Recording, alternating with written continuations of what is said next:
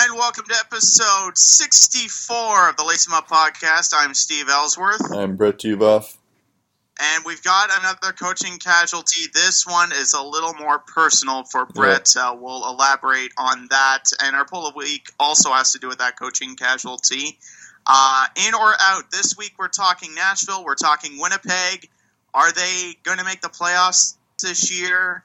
Or are both going to miss the boat? Are both going to make it? You know what? Both have the teams to get it done, but in my opinion, one of them is going to make it, the other won't. I'll delve into who will make it and why, and Brett will probably have his 2 cents as well. A lot of key injuries this week as well. Some very sad news out of Montreal, and maybe a little bit of controversy as well. And unfortunately, one of the most iconic owners in NHL history has passed away. We'll explain on that before we get to our Bruins Sends segment. But first, shout-outs to all the players, past and present, who have worn number 64 in the NHL. Mikael Granlund, the most notable right now. In 2009, Matt Bolesky wore number 64. During his time with the Sharks from 2009 to 2012, Jamie McGinn wore number 64. Tyler Mott with the Blackhawks. Nail Yakupov wore number 64 in his earlier years. Joseph Landisi of the New Jersey Devils. Garnet Hathaway, a young Calgary Flame. And several others that, if we named it, would probably take up 5 minutes. So to all of them, this podcast is for you.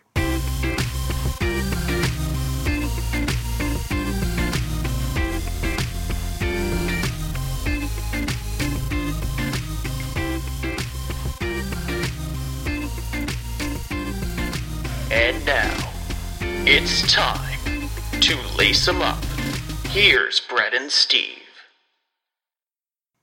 That might be the first time that you have that you didn't list every player who wore number 64.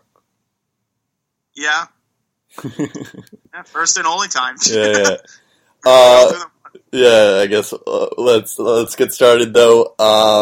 Yeah, I think as you probably have heard by now, although Steve did a good job in teasing it, Claude Julien got fired by the Bruins. It was kind of inevitable at this point. I had this rant like a couple of weeks ago on the show about this, and I think that was when the tide turned for me, at least, on whether Claude Julien should be fired. I always felt like he shouldn't be fired. It was more Sweeney and Neely's fault, which I still believe. But at the same time, I'm kind of conflicted. I'm in a mixed motions here.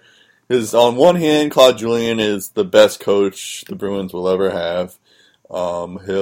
He's it's like when you fire him, he's by far the best coach on the market. So it's not like you're going to find a better coach. And, he does have the most wins for a Bruins coach. He has the most, playoff wins as well. And also I just want to acknowledge that, thank you, Claude Julien, if you're listening, for the 2011 Stanley Cup win. That was the best night of my life, so thank you. Best moment of my life, I should say. No. Which was kind of coincided with the Pats parade, which we'll get to in a second. But on the other hand, the Bruins, this league is way more offensive. That's not Claude Julien's strong suit. It's also, the Bruins have a lot of young players, which is also not Claude Julien's strong suit. Who tend to not play defense as well. And I feel like Bruce Cassidy, the guy who knows a lot of these players better because he worked with them in Providence, is able to help, is a better candidate for this team as opposed to the teams that Claude Julien has coached before. And I think just in terms of this, so I'm I'm all for this direction, in the sense that, like, we just need a new person in. But at the same time, it's very, very sad because I don't think we'll ever get a coach as good as Claude Julien. And I'm sure he'll be successful in whatever team hires him next. And I'm sure it won't take him long to find another job. Exactly. I can guarantee that. Yeah, I wouldn't be surprised if someone hires him right now. Although I think he's still under contract with the Bruins, so the Bruins have to give teams permission. And it's the same case with Gallant as well. Yeah. In so Florida, I don't know if it's like, I wouldn't be surprised if the Bruins like give teams permission to do it. Like, I heard that the Vegas team and I think the Florida Panthers team asked for permission. I don't know if they granted permission to either team. But I could see him go, like, I would love it if he went to the Vegas team. But we'd have to see. I'm not sure if, like, honestly, the Vegas Golden Knights, or, pending trademark issues, I guess you should just call them Vegas, to not put ourselves into hot water. But it would be a disservice to not at least have a conversation with them and at least give them the opportunity, because guys like Claude Julien don't come around very often. That's and another for an good point. expansion team to have one like this fall into their lap is rare. It's very rare. That's a good point. At the same time, though, I don't know why Claude Julien would do that, though. Like, it's an expansion team that's probably going to be young, and he just got fired from a team that has a lot of young talent. So I'm just concerned if it's the right fit for him. That's what I mean. They do owe it at least to give him at the very least they should interview him. At the very least. Yeah, I agree. I think it. I don't know what. Like, I feel like the Vegas team should have Julien as on the top of their list. But I don't see why Claude Julien would ever go to Vegas because of those reasons you mentioned. I had a couple of other points, but I'm blanking on them now. So I'll let you go with your thoughts. He joins Jack Capuano, Gerard Gallant, and Ken Hitchcock on the list of coaches who have been fired this year. Claude Julien does. When he was first hired by Boston, Tortorella was still coaching the Tampa Bay Lightning. Yeah, it's been 10 years, right? Been their coach. Yeah. Yeah, 10 years. Before he was shown the door, he led the Bruins to playoff bursts in 7 of 9 years, brought a Stanley Cup to Boston for the first time in almost 40 years, as you mentioned. Mm-hmm. A few years after he did that, they made it back to the finals. He did a lot of good for this franchise, but the writing was on the wall, like you said, for some time. Yeah. And although they got close to reaching the playoffs over the last 2 years, they did not. And in fact, I think in both of those circumstances, a late hiccup led to their demise on both occasions. And when he was fired, they were 1 point back of the last wildcard spot in the East, so they weren't in a playoff spot. And you look at their schedule, they have a bye week coming up, as we'll talk about in our Bruins Sense segment coming up. They have a bye week. Time's not on their side. They were about to face the Sharks on Thursday. They needed time to prepare. So the fact that this decision came on Tuesday and not on a Wednesday, regardless of the timing, which we'll talk about, in my opinion, the timing is never perfect to fire a coach. Yeah. It never is. So at the same time, they should expect to get some backlash. Especially to fire Claude Julien, especially during the parade on Tuesday. Other than Wednesday, when you should be spending time with your new coach preparing on how to beat the San Jose Sharks. Yeah, especially because the Patriots parade was on Tuesday. The firing happened while the parade was happening. Yeah, exactly, and that was definitely on Sweeney's and Neely's mind when they fired him, because they're like, okay, great, the media will be covering the parade instead of our firing or something. And apparently, I think there was, when they decided, when Peter Chiarelli was fired. It was on the day that Aaron Hernandez was sentenced to jail. who was another Patriot who murdered a person and now is in jail. For those people who don't follow football.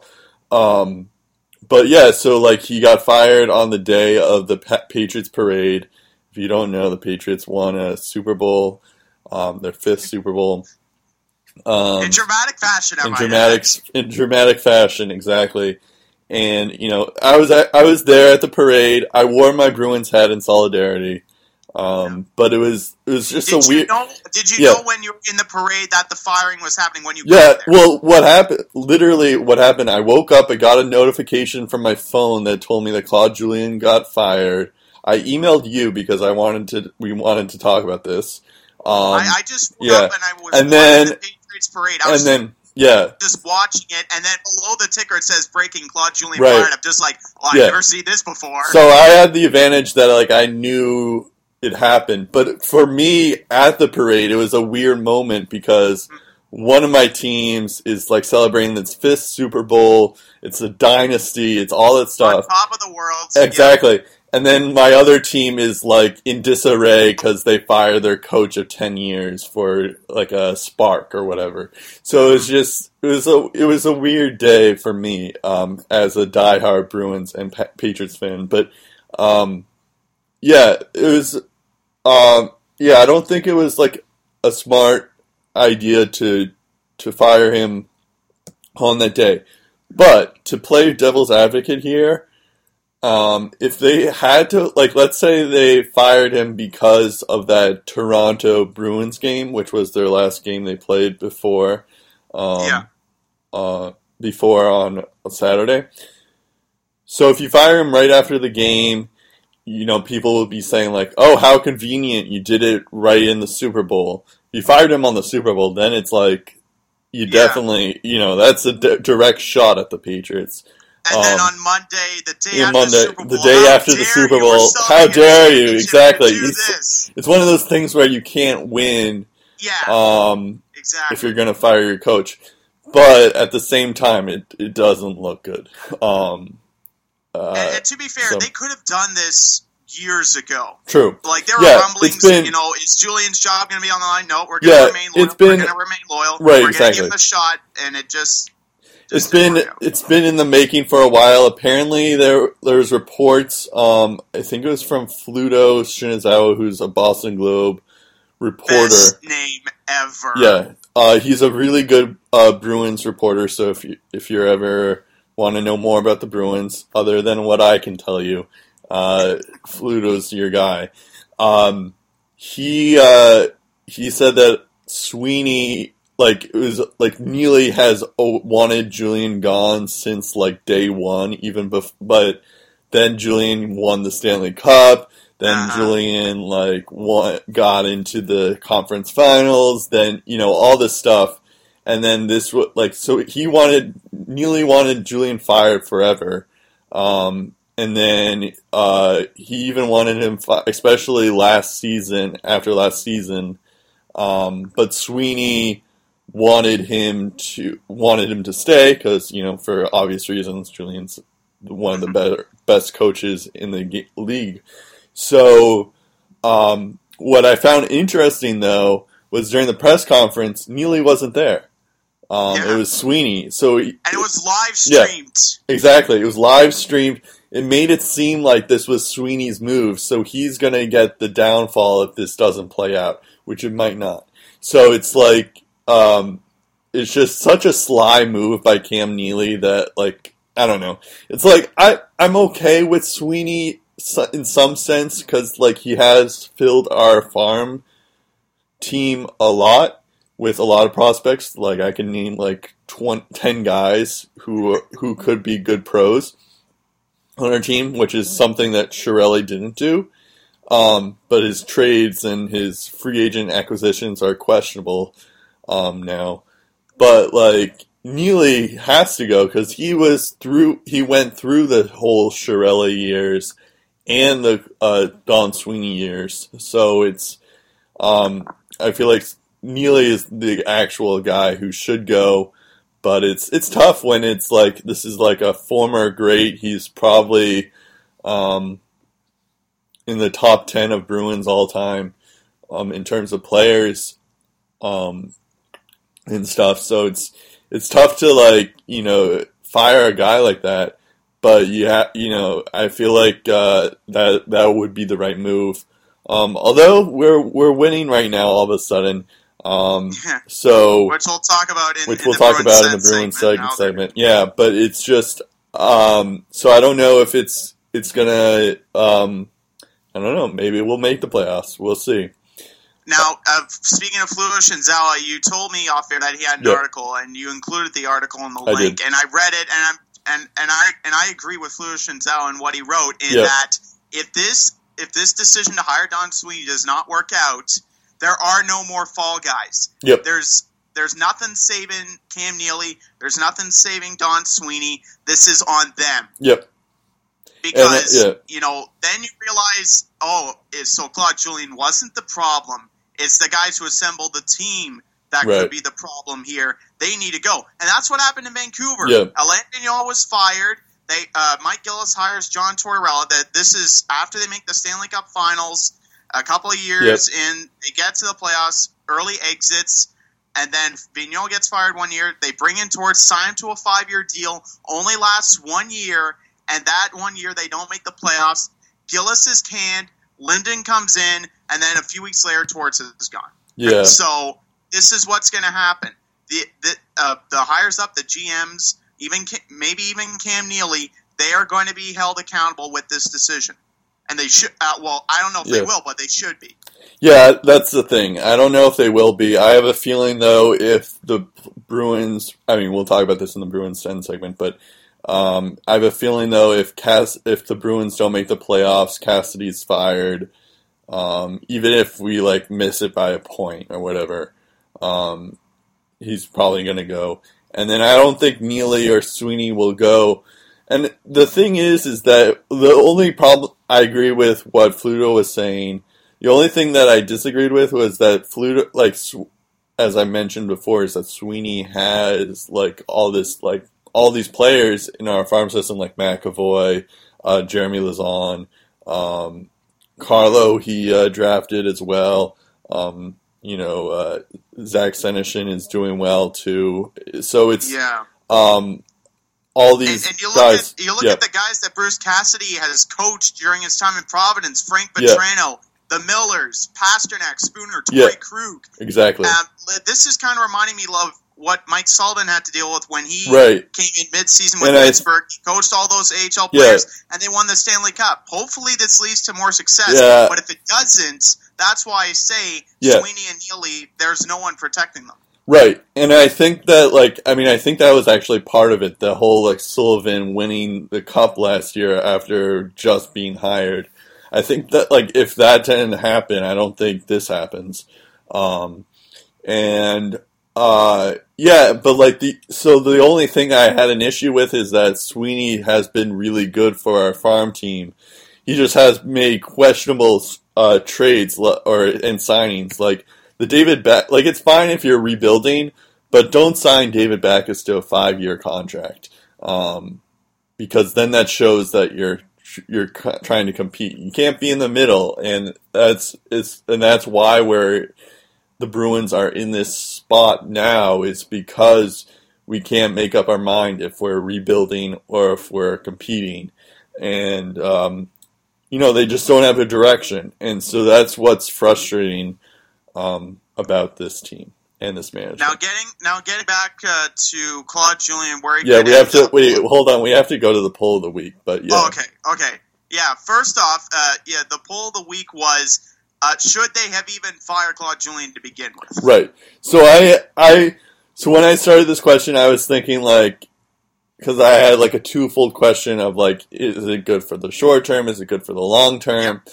And then I was going to do no for so I did yes for the short term, yes for the long term. And then I was about to write no for the short term and no for the long term. And then I realized if you're going to say yes for the long term, then that means no on the short term. So, so I did yes for both and no for both. And 77% said no for both. They don't think Claude Julien was the right firing Claude Julien was the right move, and 23% say yes for both. So I guess it could have just been a yes or no question, but for me, I feel like it is the right move for the short term. As for the long term, I don't know, because it's going to be. I'm still not. Even though Cassidy has won the last 2 games. This is recorded on a Sunday before the Habs game, so I'm not sure.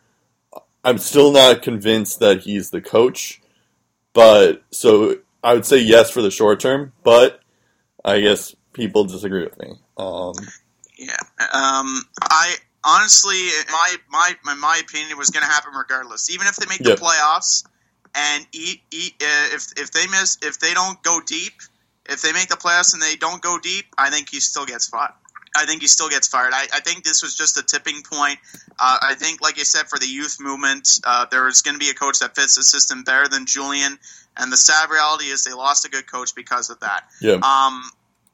That being said, I think they should take a look at the open market, see what's there, maybe consider Gerard Gallant before maybe Vegas picks him up. Whether or not he could do a better job than Bruce Cassidy, but they're giving Bruce Cassidy a chance. So it's hard to say how soon that decision could be made. Yeah, no, I think it would be awfully tough to fire Cassidy if they don't make if they make the playoffs. Because it's like, Claude, we wouldn't have made the playoffs if Claude Julien was in.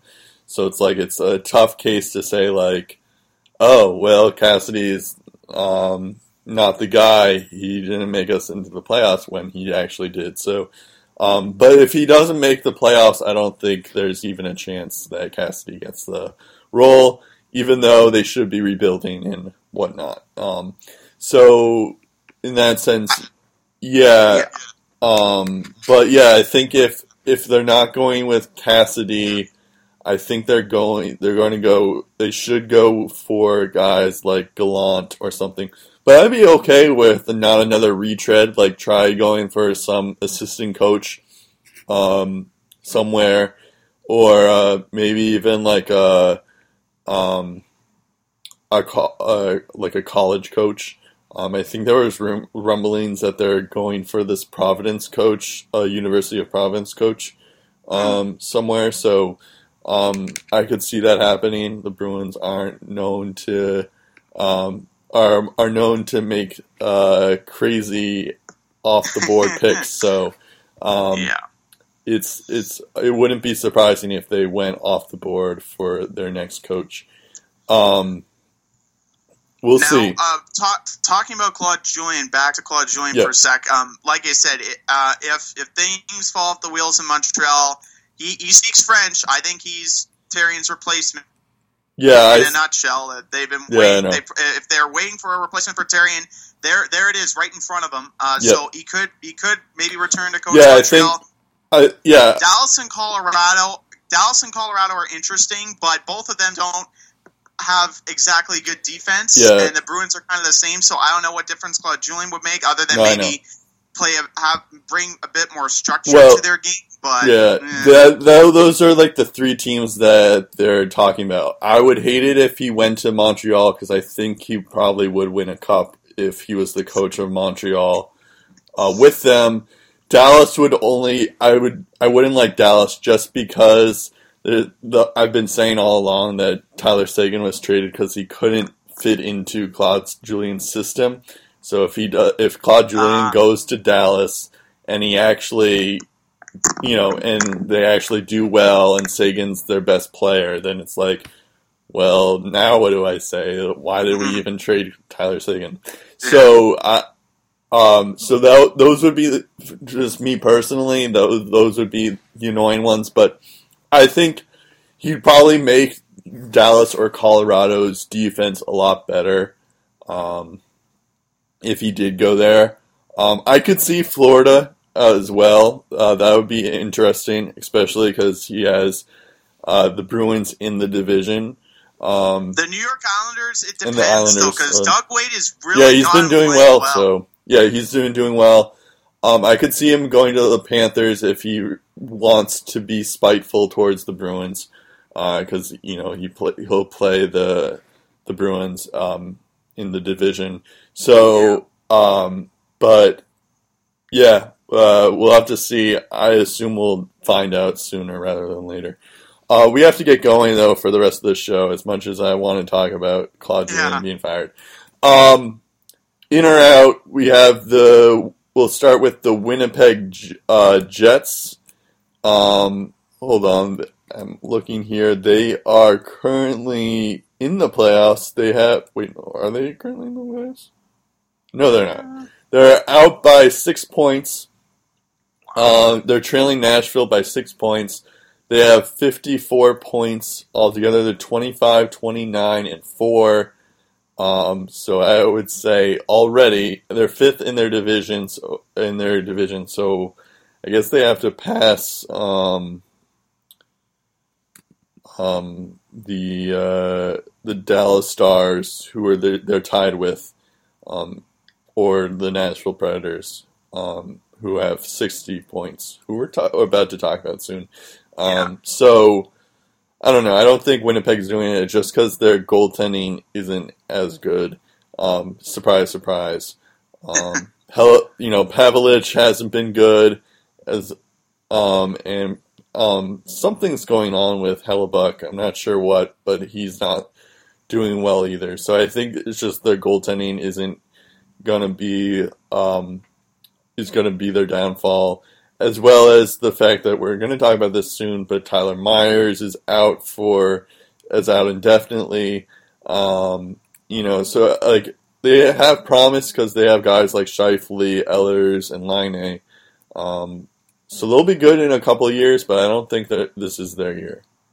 Yeah, just talking about Tyler Myers for a sec. This is a quote from Paul Maurice. Yep. From the time he's been here, Tyler's had a big impact on our game.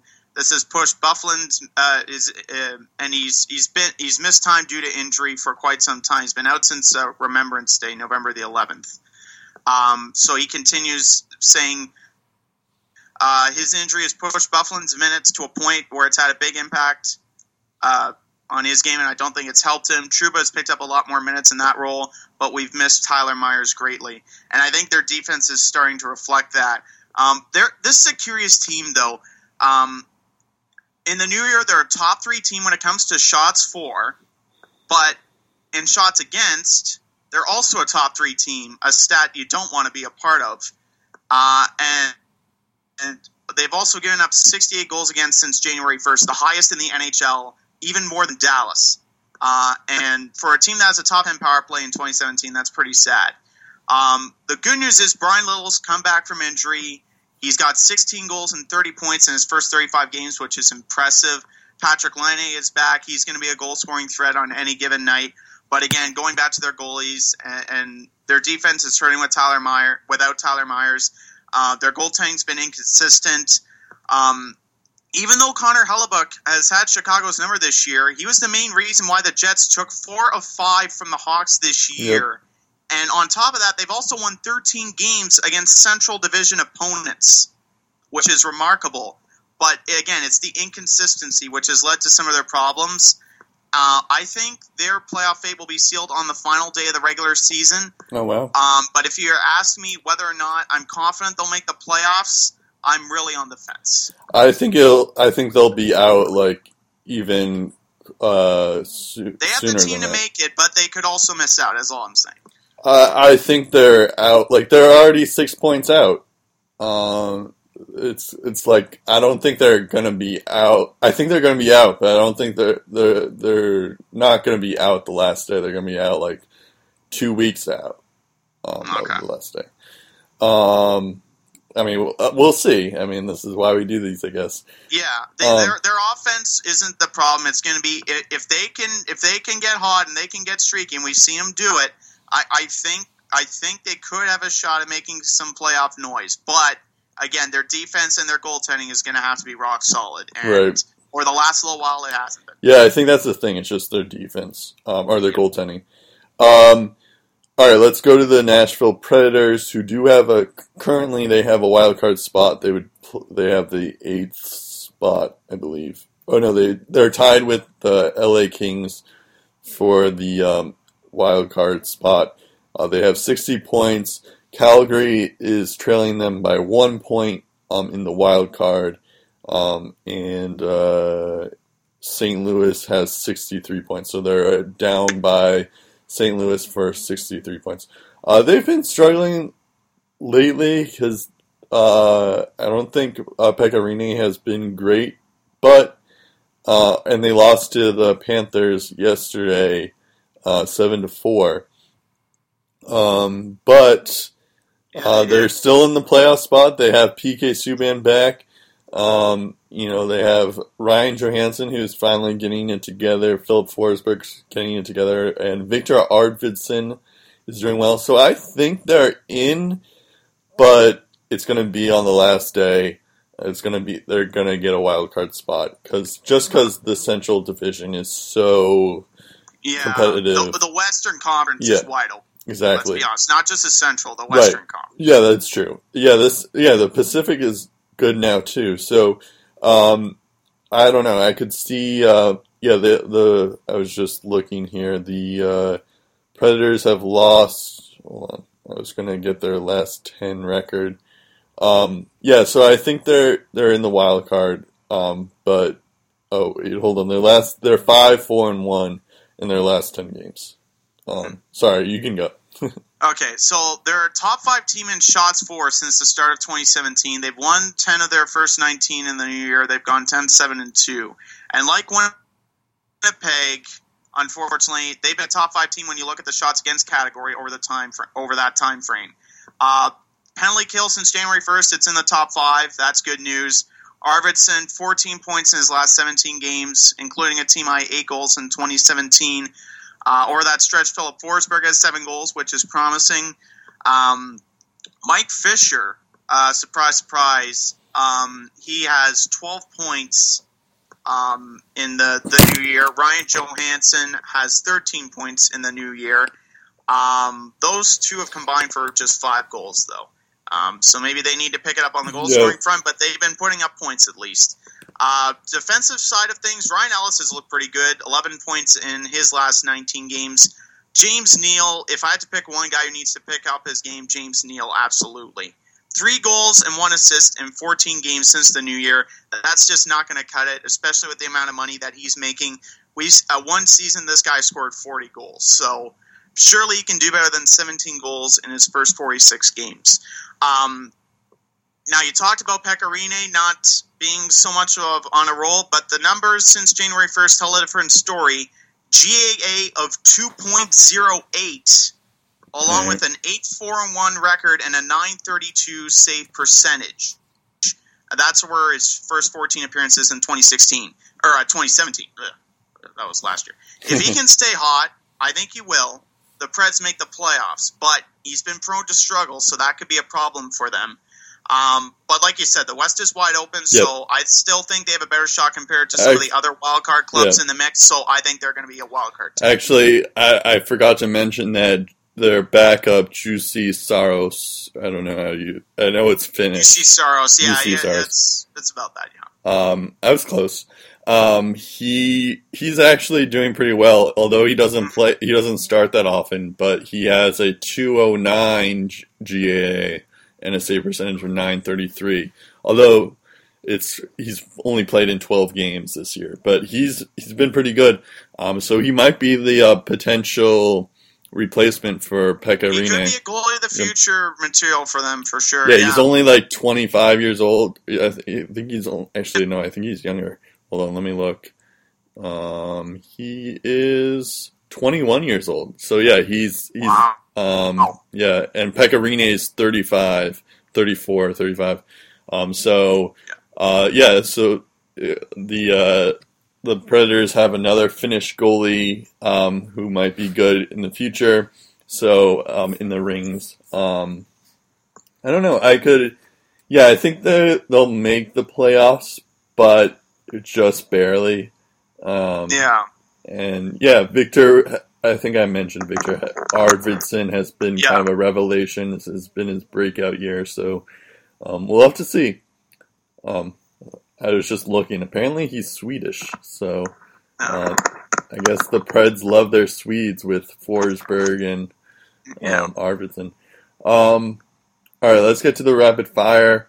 The Habs, we kind of alluded to this before when we were talking about Claude Julien, but the Habs, I guess this isn't as newsworthy as I thought it was going to be, but the Habs GM, Bergevin, I don't know, I'm blanking on his first, Mark Bergevin, had a players' meeting without Therrien. I think this was after that Colorado Avalanche loss that was 4-0. It was noteworthy because it was without Therrien, but Steve just told me before we aired, that Bergevin had a meeting afterwards with Therrien. So it's not like stabbed in the back kind of thing. Yeah, I think he just wants to make, because you can't. You want the players to get you an honest opinion without having them being afraid of what the coach is going to think of their opinion. So he wanted a good, honest opinion from the players. He wanted a separate opinion from the coach. They wanted to see where their team was at. And frankly, that meeting was warranted because I'm just looking at the historic stats in that game. This is a team that they beat 10-1 earlier this year, and they get shut out 4-0. Mikko Rantanen gets a hat trick in that game on Tuesday. He becomes the first player since Scott Young in November of 1996 to do that against the Avs, to do that against the Canadiens as a member of the Avs.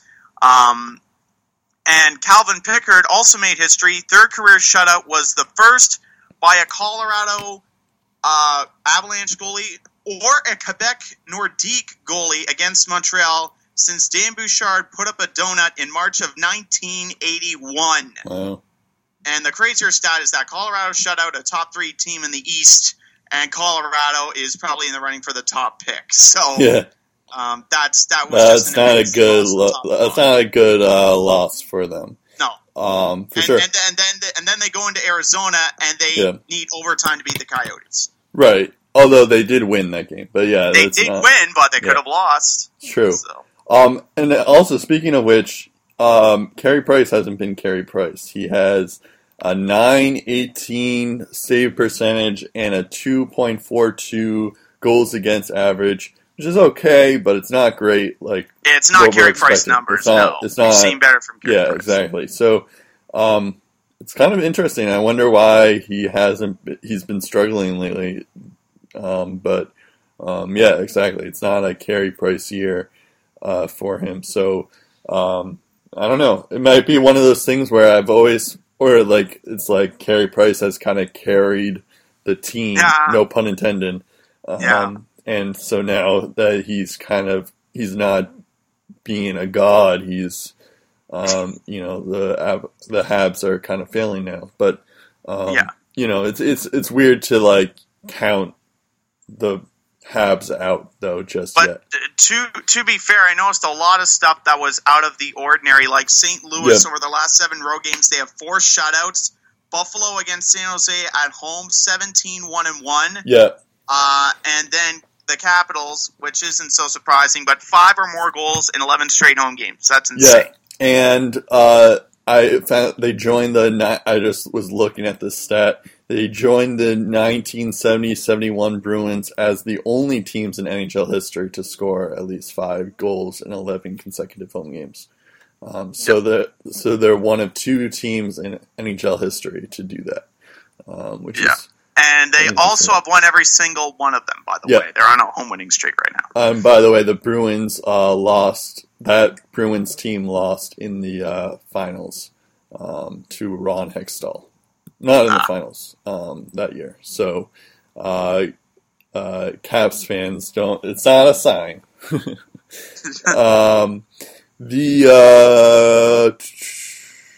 Now we're sticking with the Habs though because unfortunately there was some tragic news in unfortunately, Sergei Markov. Is it Sergei? Andrei Markov.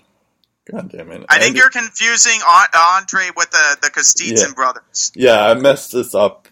I always mess this up. Because what I do is I write the last names here, and then I try to guess their first name, and then so Andrei Markov's ex-wife passed away, and they had two twin sons who are in Russia right now, but the Habs are about to go on a bye right after this Bruins game.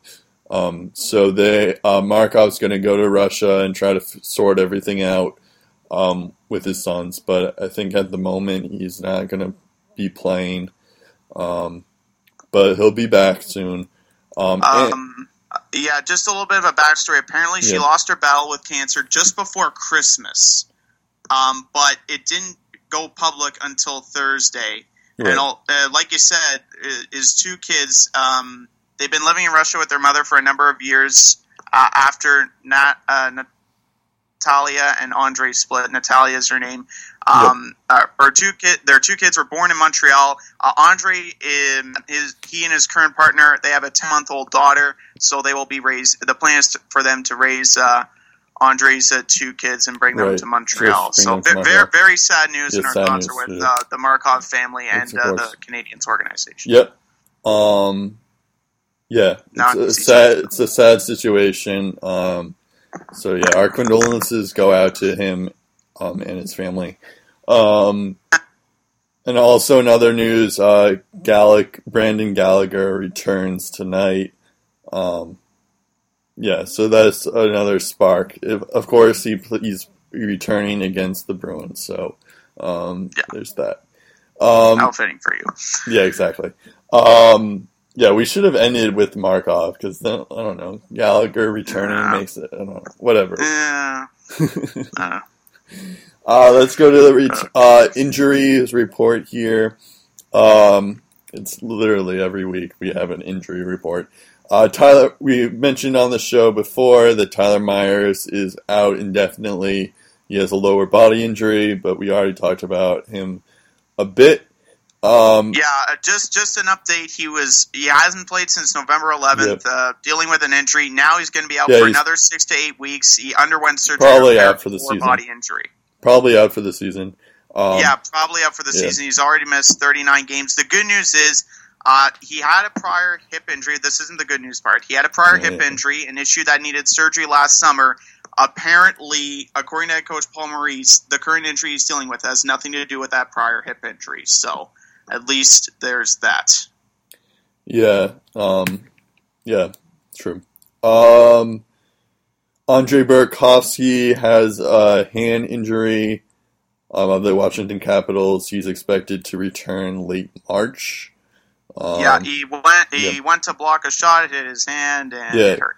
He was a good depth player for the Capitals, but I think they'll be okay without him. But we'll see. Carl Hagelin and Sven Baertschi both had concussions. Of course, with concussions, you don't know when they'll be back, but they both have concussions. I feel like this will hurt the Canucks more than it will hurt the Penguins. Yeah. Because Sven Baertschi has had a pretty good season lately, although I think he's been on and off kind of, so... The only reason why I know that is because I had him on my fantasy team for a bit. But the Penguins have a lot of depth, and the Canucks don't. Exactly. That's the thing. Although at the same time, it's like, the Canucks aren't really going to make the playoffs, so... And the Penguins will. Travis Konechny has a lower body injury. We're back in that time of the year where it's like either an upper body or a lower body. So we know it's a lower body injury. He's expected to return in mid-March. Tough blow for him. He was scratched for 2 straight games. He returns to the lineup, and now he's out for 6 weeks. Very although that might be something for like there's something to be said for that. Like maybe he just wasn't conditioned properly or something. I don't know. Well, he's a rookie. I mean, he had a good October. 22 points in 51 games. That's not outstanding, but he's got a lot of upside. I watched him as a member of the 67s here. He's got talent. He's going to be successful, but I mean, I wasn't expecting him to light it up like Patrick Laine or Austin Matthews. Actually, speaking of healthy scratch in the Philadelphia Flyers, Shane Gostisbehere got healthy scratched for 3 games, but he returned for 2 games. So we were going to include this as a news item, but we realized since he played already, it's not really noteworthy, but it is kind of noteworthy because 3 games isn't big. Yeah.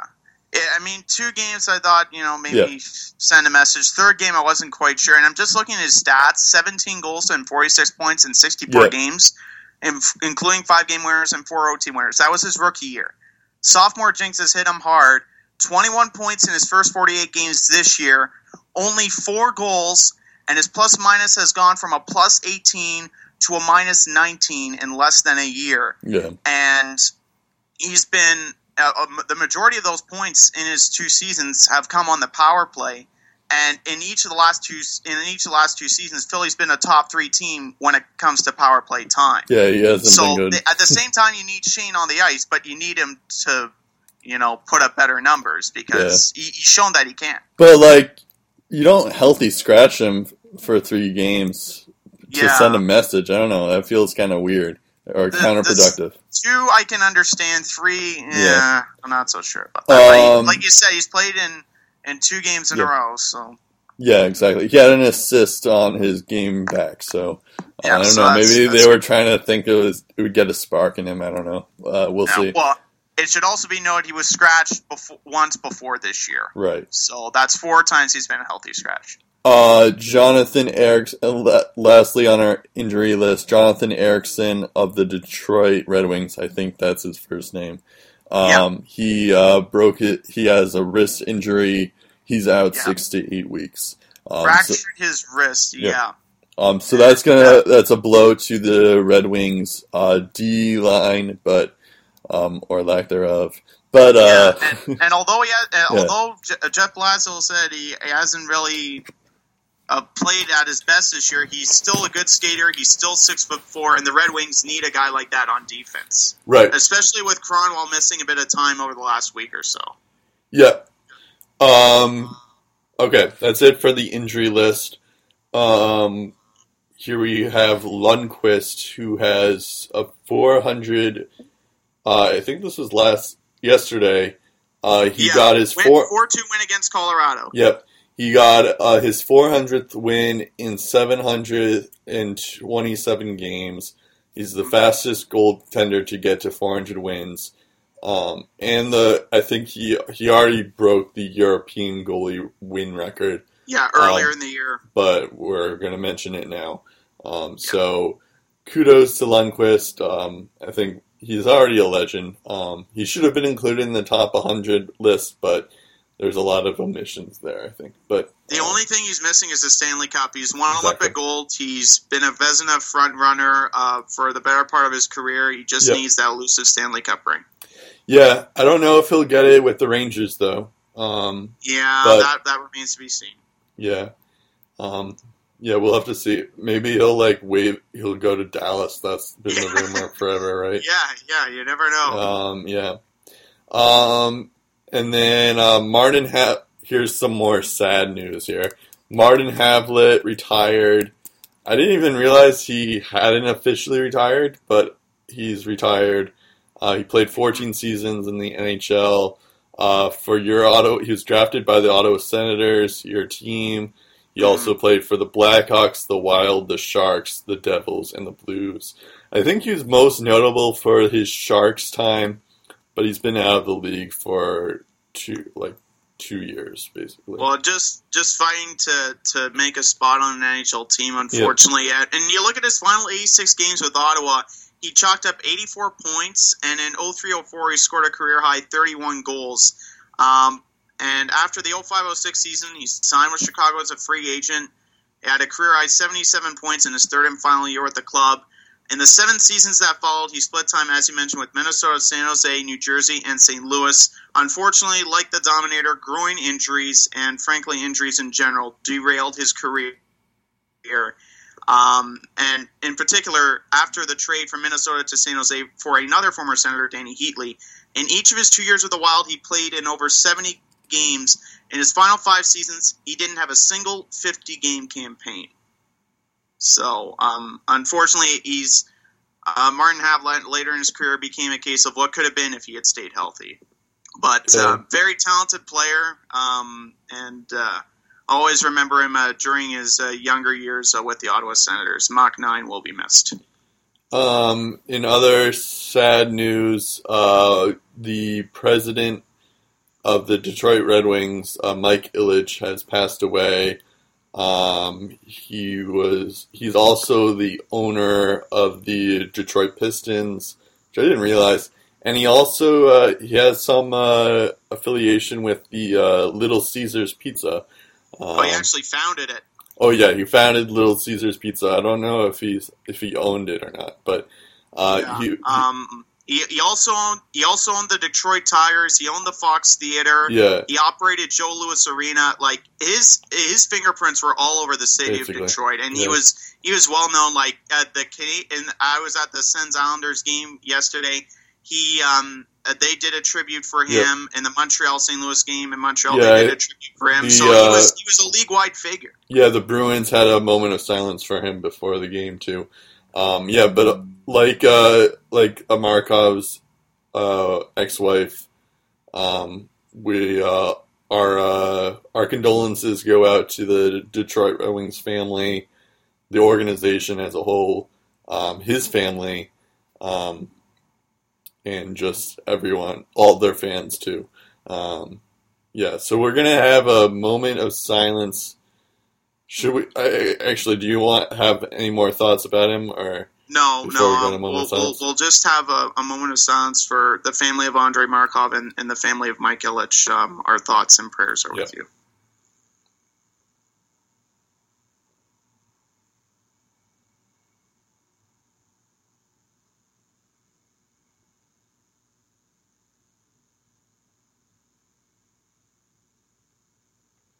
All right.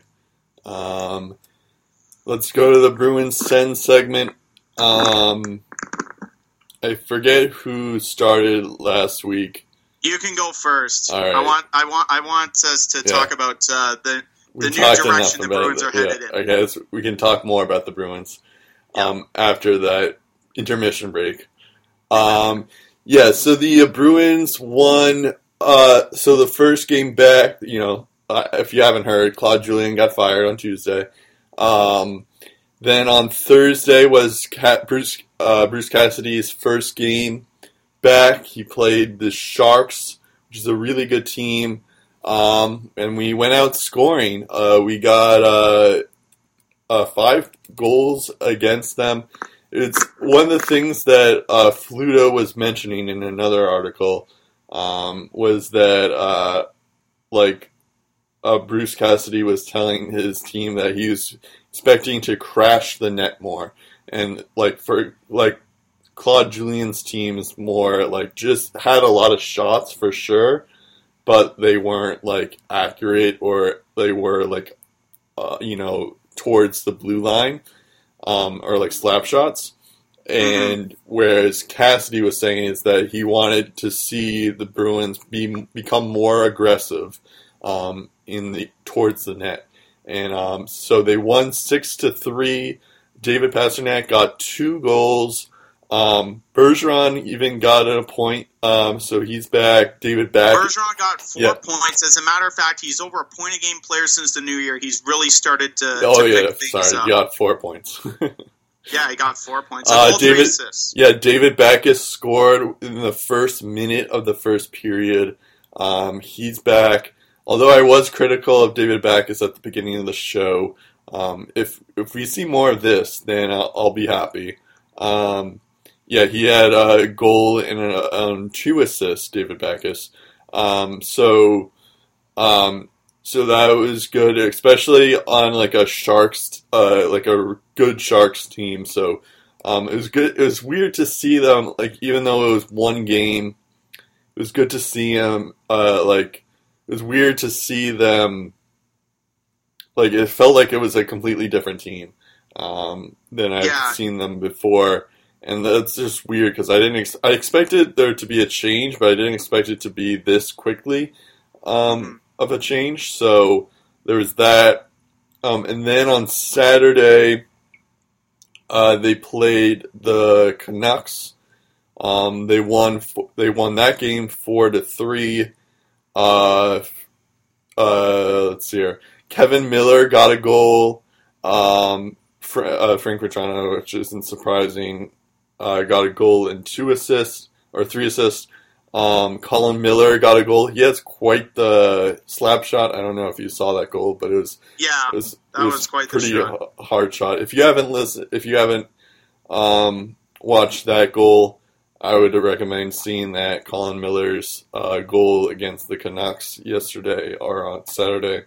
And then this was one of those games where we almost lost, and it was kind of a good moment for us to see how we are gonna challenge through adversity, kind of thing, because the Canucks tied it in the third period, and then with 2 minutes left, David Pastrnak gets a goal. We got it going. So this is good signs that we won. We play the Habs tonight, and it's a good sign that we're winning and stuff. I don't think it'll keep up, but the thing is that once we start losing, I'm going to be curious to see how Cassidy brings these players up when they're not doing so well. And I'll be curious to see what happens. I don't know. It shouldn't be too surprising that they're winning all of a sudden, but it is good to hear about. It is good to see. It feels like it's a different team. This Habs Bruins game will be a first test of theirs to see if they are actually for real, to take a saying that we usually do. But we'll see. I still don't think. As for Bruce Cassidy, I like what I'm seeing of him. If you can get Jimmy Hayes and Kevin Miller on the board, you're doing something right. But at the same time, it's only 2 games, so you can't really be too excited about it. If we go on this winning streak for a while now, then I'll be like, all right, Cassidy is the guy. He's a good coach. We found a diamond in the rough kind of guy. But at the moment, not so much. At the moment, I'm still a little skeptical. And also, I think we mentioned before, just in terms of Cassidy, he used to coach for the Providence Bruins. So he coached a lot of these guys like Spooner, Pastrnak, Colin Miller, Vetrano. So those guys are going to get a bump from them if you're into fantasy. And I think Clark had his first game yesterday, so there's that guy too. So I'll be curious to see how guys like Bergeron, Marchand, Chara, Rask play under him, because that will be the deciding factor on if we'll make the playoffs or not. Because if they respond well to Cassidy's leadership, a guy that this is their first time playing with him, then I think there is something. Then I think the Bruins will make the playoffs. But if it's like, if those guys are just like, oh, we're Claude guys through and through, then I don't think they're making the playoffs, and you just might as well just blow up the team. So I'm more curious to see how Marchand, Bergeron, and Chara react, and Krejci, the core guys, react to Cassidy. And I think that's going to be the big factor for the rest of the season, is what we're going to be doing. We play the Habs tonight, and then we go on a bye for a couple weeks, the next week. So we don't have, I think our next game after this week is Oh yeah, it's next Sunday against the Sharks. So I'll be gone. They'd be in San Jose for that, so that would probably be beginning their Death Valley road trip. Yeah, that's exactly it. So at San Jose Sunday, then February 22nd, a Wednesday night, they're in Anaheim, and then the night after, Thursday, they're in LA. Yeah, but yeah, although they get 2 games off after that San Jose game, and then they play Anaheim and LA back to back. So exactly. But they have a week off this week. We shall see. I don't know. As for like the trade deadline, I don't know if they're going to be sellers or buyers. I think it's all dependent on these next 4 games to see where our status is. Because I could see us getting like a guy. I just don't want us to trade away our prospects because I think that should be our prized possessions, and I don't want us to go all in and get a guy just for like 1 year. So I don't think it makes sense to get a rental. But if it's maybe they can reacquire Lee Stepniak. Yeah, not funny. Or if it's a guy like P.A. Parento and it's not like too expensive, then I'd be okay with that. We'll see. Also, I forgot to mention that Khudobin got his first regulation win this season, and the first goaltender to get a regulation win who was not named Tuukka Rask was on Saturday since like a year ago, basically. So we need more of that. We need more of I think that's another one. We need a backup goalie. So I wouldn't mind getting a backup goalie, but if it just depends on the return of that. Mm-hmm. I'd like to chime in, if you don't mind, before we go to the Sens about Bruce Cassidy. Sure. He led the Providence Bruins to 4 straight playoff appearances. In each of those 4 years, his team won 40 or more games. He's been with one team as an NHL coach. He was fired mid-season in his second year. And he also coached the OHL's Kingston Frontenacs for a little over a year. Again, in his second year, they went the Kingston Frontenacs went 2-9-1. And he was fired after 12 games. Yeah. But he's had some sustainable success in the AHL. Hasn't really gone deep in the playoffs, but he's taken them to the playoffs, and that's a start if you're the Boston Bruins. So, again,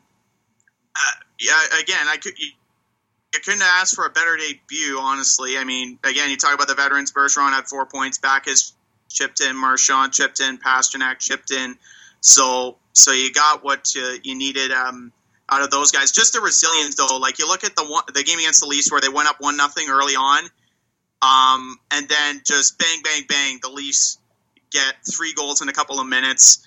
After Joe Thornton tied the game for San Jose, Boston gets a massive goal from Bergeron, and then they get a power play goal from Pasternak a few minutes after the 2-1 goal, and then first minute of the second, Sharks make it 3-2, and then.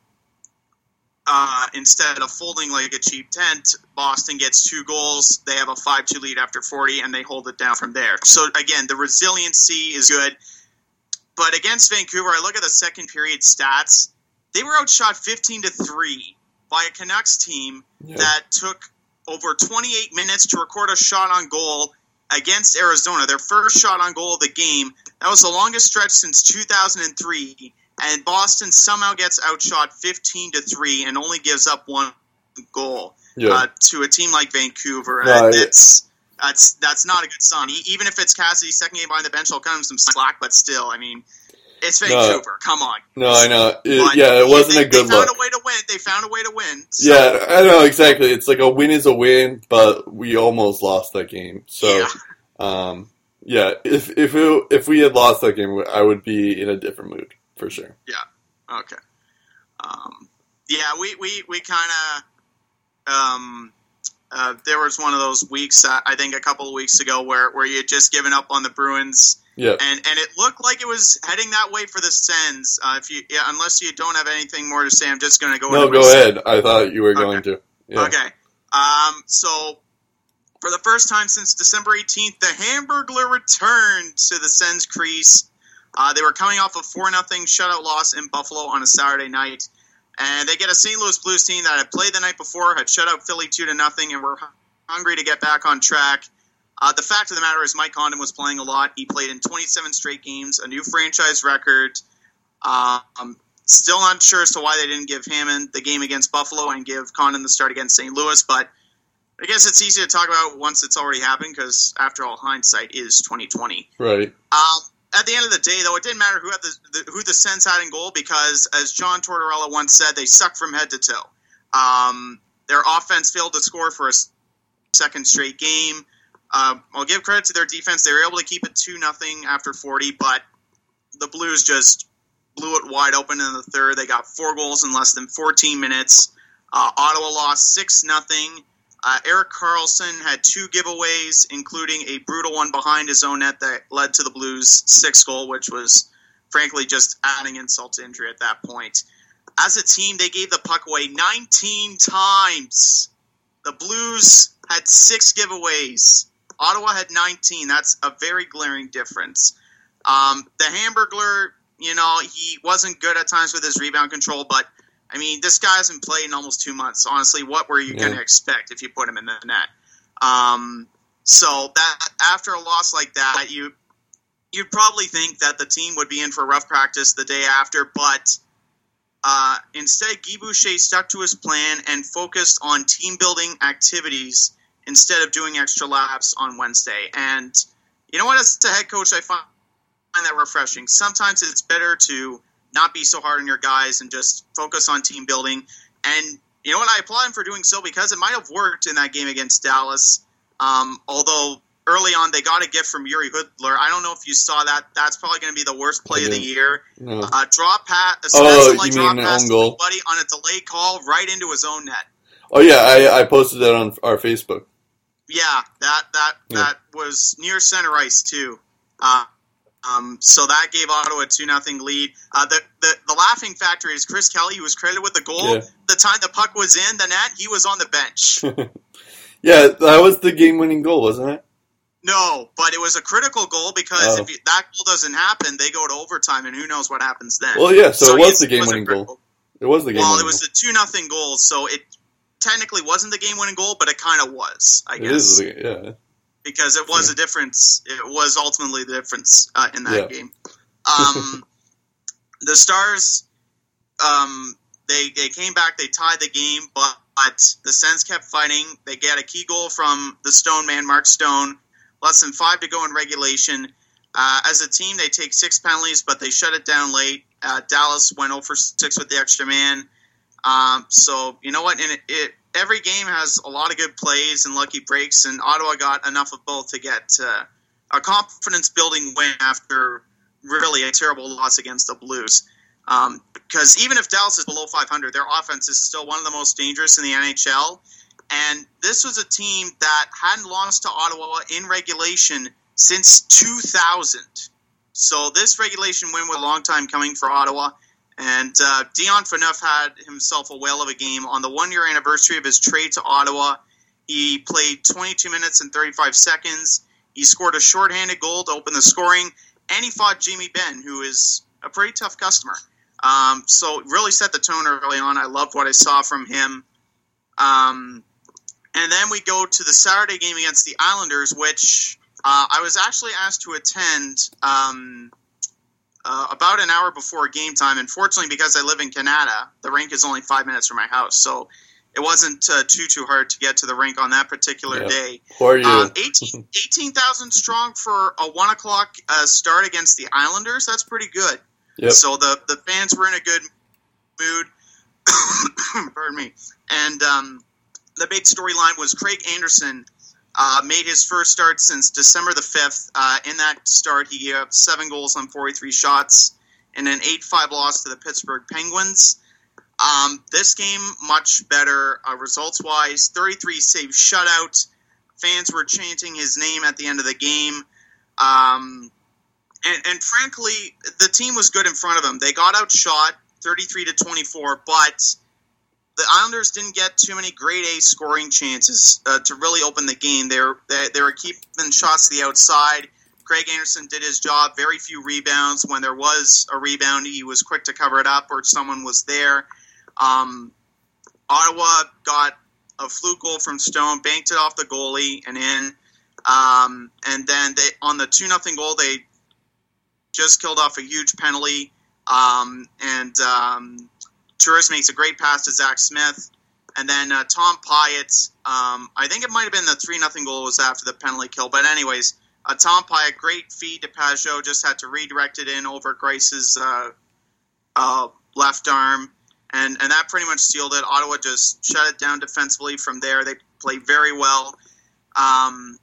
So I liked what I saw from that game against the Islanders. And what was also nice to see, I was sitting in the third level. On the second level, there is a white Dodge Ram truck just parked there for no reason. It's just parked there.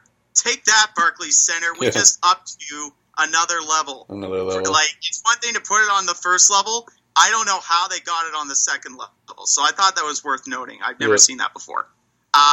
Sens schedule. I think TD Garden has something like that too. Where they have like a car on the second level. NHL rink outside the Canadian Tire Center, so I don't know what the other arenas have, but it does bring me a good question that I hadn't thought about: is how did they put the car up there? Build it on site. I don't know, but it must have taken some awfully good precision. Yeah, I was thinking they just take an elevator, but I don't think a car would fit into an elevator like that. So yeah, it would have to be a big elevator. Yeah, exactly.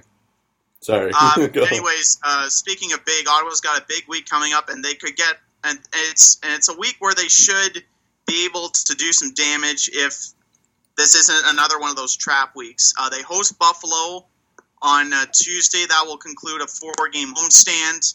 Then they travel to New Jersey on Thursday. They visit Toronto on Saturday, and that's relevant because just taking a look at the NHL standings at the time we're recording this podcast here, the Leafs are just 1 point back of the Sens. So, or actually, no, I'm just looking at them in the Bruins. Sorry. Ottawa's 3 points ahead of the Leafs, but still, they have 1 game in hand on the Leafs as well. Even then, the Leafs are struggling. They've lost 5 in a row. That's more than likely to change. I mean, this is a pretty good team. They're gonna find a way to figure it out. And they've always given Ottawa problems, regular season or playoffs. For whatever reason, they have just annoyed me to no end. Yeah. So that won't be an easy game. And then Sunday they host the Winnipeg Jets, which, defense and goaltending aside, they're still a dangerous team offensively, and they can beat you. So Ottawa's going to need to be ready for a busy week. But if they take it game by game and they continue to play well, it could shape up to be a very good week for the Sens. Yeah, I guess this is like even though the Bruins are on a bye, this is the week where the Maple Leafs and the Senators catch up on the Bruins in games, and then we can. This is where they could do some damage. Absolutely, and we can finally see where the Bruins stand in between these guys. So. We'll see. Just taking a look at what the Leafs have to deal with now that we're on the subject. They lost to Buffalo on Saturday. Tuesday they host the Islanders, who prior to, I think the stat was prior to that loss to the Sens, the Islanders had only 1 regulation loss in their last 11 games, which I'm just going to double check. But if so, that's insane. Well, it says that they're 4-4-2 in their last 10. Yeah, it's... sorry, what was it? They're 4-4-2 in their last 10. Oh, they're 4-4-2. Okay. But... they lost... Well, even then, they've still kind of gotten it together a little bit. Like sort of, yeah. Those 2 losses before the Sens beat them. Those last 2 losses were both 5-4 defeats, so they were pretty close games. Yep. So the Islanders, nevertheless, they're rolling on all cylinders, and they're not going to be an easy. Oh, we're talking about the Maple Leafs. I was talking about the Leafs. Were you talking about the Islanders? Well, yeah, I was because Ottawa just beat them, but they're going up against the Maple Leafs next. Okay. So, yeah, that's why I was switching back. I was saying the Leafs were 4-4-2 in their last 10. Yeah. The Islanders are... Again... I had like another statistic where there was like... Since firing their coach, the Islanders are like 6-1-1, and the Blues have only lost one game as well since firing Hitchcock, or something like that. Okay, that makes more sense. And the Bruins haven't lost either. Haven't lost yet. So it's like it's one of those things where like the teams that have lost their coach, or fired their coach, have all of a sudden been playing well. I think that's the same with the Panthers too. They've been playing well, although they've lost a little bit more. Not as dominant, but they've been playing better. Yeah, they've been playing better. That sounds a bit more accurate. Either way, they've been. It's a weird trend, though, when you think about it. Though it's like you wouldn't think that firing your coach middle of the year seems to be working for these teams, especially coaches like Ken Hitchcock and Claude Julien. But so far, it's working. Yeah. Who knows if it will stay? Yeah. So, anyways, getting back to the Leafs, they host the Islanders Tuesday. Islanders have given the Leafs some fits. In fact, I think they've won two. I think they've won both of the previous two meetings as well in New York. Wednesday, after that Islanders game, they are in Columbus, which is interesting because after their winning streak, they've been a below 500 team, but still, Blue Jackets are dangerous. They can beat you. And then they host Ottawa, and then they're in Carolina on Sunday. So they got a 4-game week coming up, but I think the Sens have a more favorable schedule than the Leafs do. But again, either way, if you're a Bruins fan, you're really hoping that the Sens and Leafs both lay an egg this week because they could really gain some ground on them. That's what I'm praying for this week. But I have a little bit more hope than I did last week, but it's still not fully there yet. So we'll see. Not as much as I do for the Patriots every week. Yeah. Now you mentioned something just before we end. Yep. What does Craig Anderson getting a shutout mean for Mike Condon? Yep. Well, Hamburger's been placed on waivers. He's cleared waivers. No surprise there. Mike Condon, I think he's still going to get a lot of starts. As many as Craig Anderson, that remains to be seen. But I think you're going to still see him a lot. I think they're going to split duties with him and Craig, especially if both are playing well. But at the same time, he's been playing a lot lately. So I think if Craig Anderson can handle the workload, I think the only time you're going to see Mike Condon is in that back-to-back situation against Toronto and or Winnipeg, because I think the plan is to give him some rest. As much time off as they can as far as game days go, because he's played in a lot of them. He deserves a little bit of rest. And, I thought it was going to be... I think during the upcoming weekend back-to-back, I think you'll see Mike Condon play, but it wouldn't surprise me if Craig Anderson starts Tuesday and if he starts Thursday. Okay. Yeah, because I was thinking he would be more of a tandem with Craig Anderson, but... Yeah, I think he would be. Okay, you make it seem like it's only on back-to-backs he would play. Well, I think that's the next situation. Not because he hasn't been playing well. It's just that they need to give him probably as much rest as you can afford to give him. But I think definitely in back-to-backs you'll see them split him and Anderson in those for sure. Okay, but I think they're going to try. I think they're going to try and even the workload a bit as well. My fantasy team thanks you. Fantasy team thanks you as well, because I just picked up Craig Anderson off the waiver wire. Okay. Well, yeah, thank you as well. Also, you mentioned that Hammond was put on waivers. Devin Setaguchi's also placed on waivers. I guess that's not a surprise either. But, I think that's it. I'm Brett Duboff. I'm Steve Ellsworth. Just a quick social media stuff. Oh, right, of course. Facebook. Lace them up. Lace them up for Facebook. I forgot to do this. Thanks for reminding me. Twitter is Lace M Podcast. You're probably listening to us on SoundCloud. Don't forget to subscribe there. Or you can subscribe on iTunes as well. Hopefully you're listening to that as well. And email us. And email us at laceupbag@gmail.com. Can't believe I almost forgot about that. Thanks for reminding me. I'm Brett Duboff. I'm Steve Ellsworth, and now we'll talk to you in episode 65. Now that's the official ending. Yeah.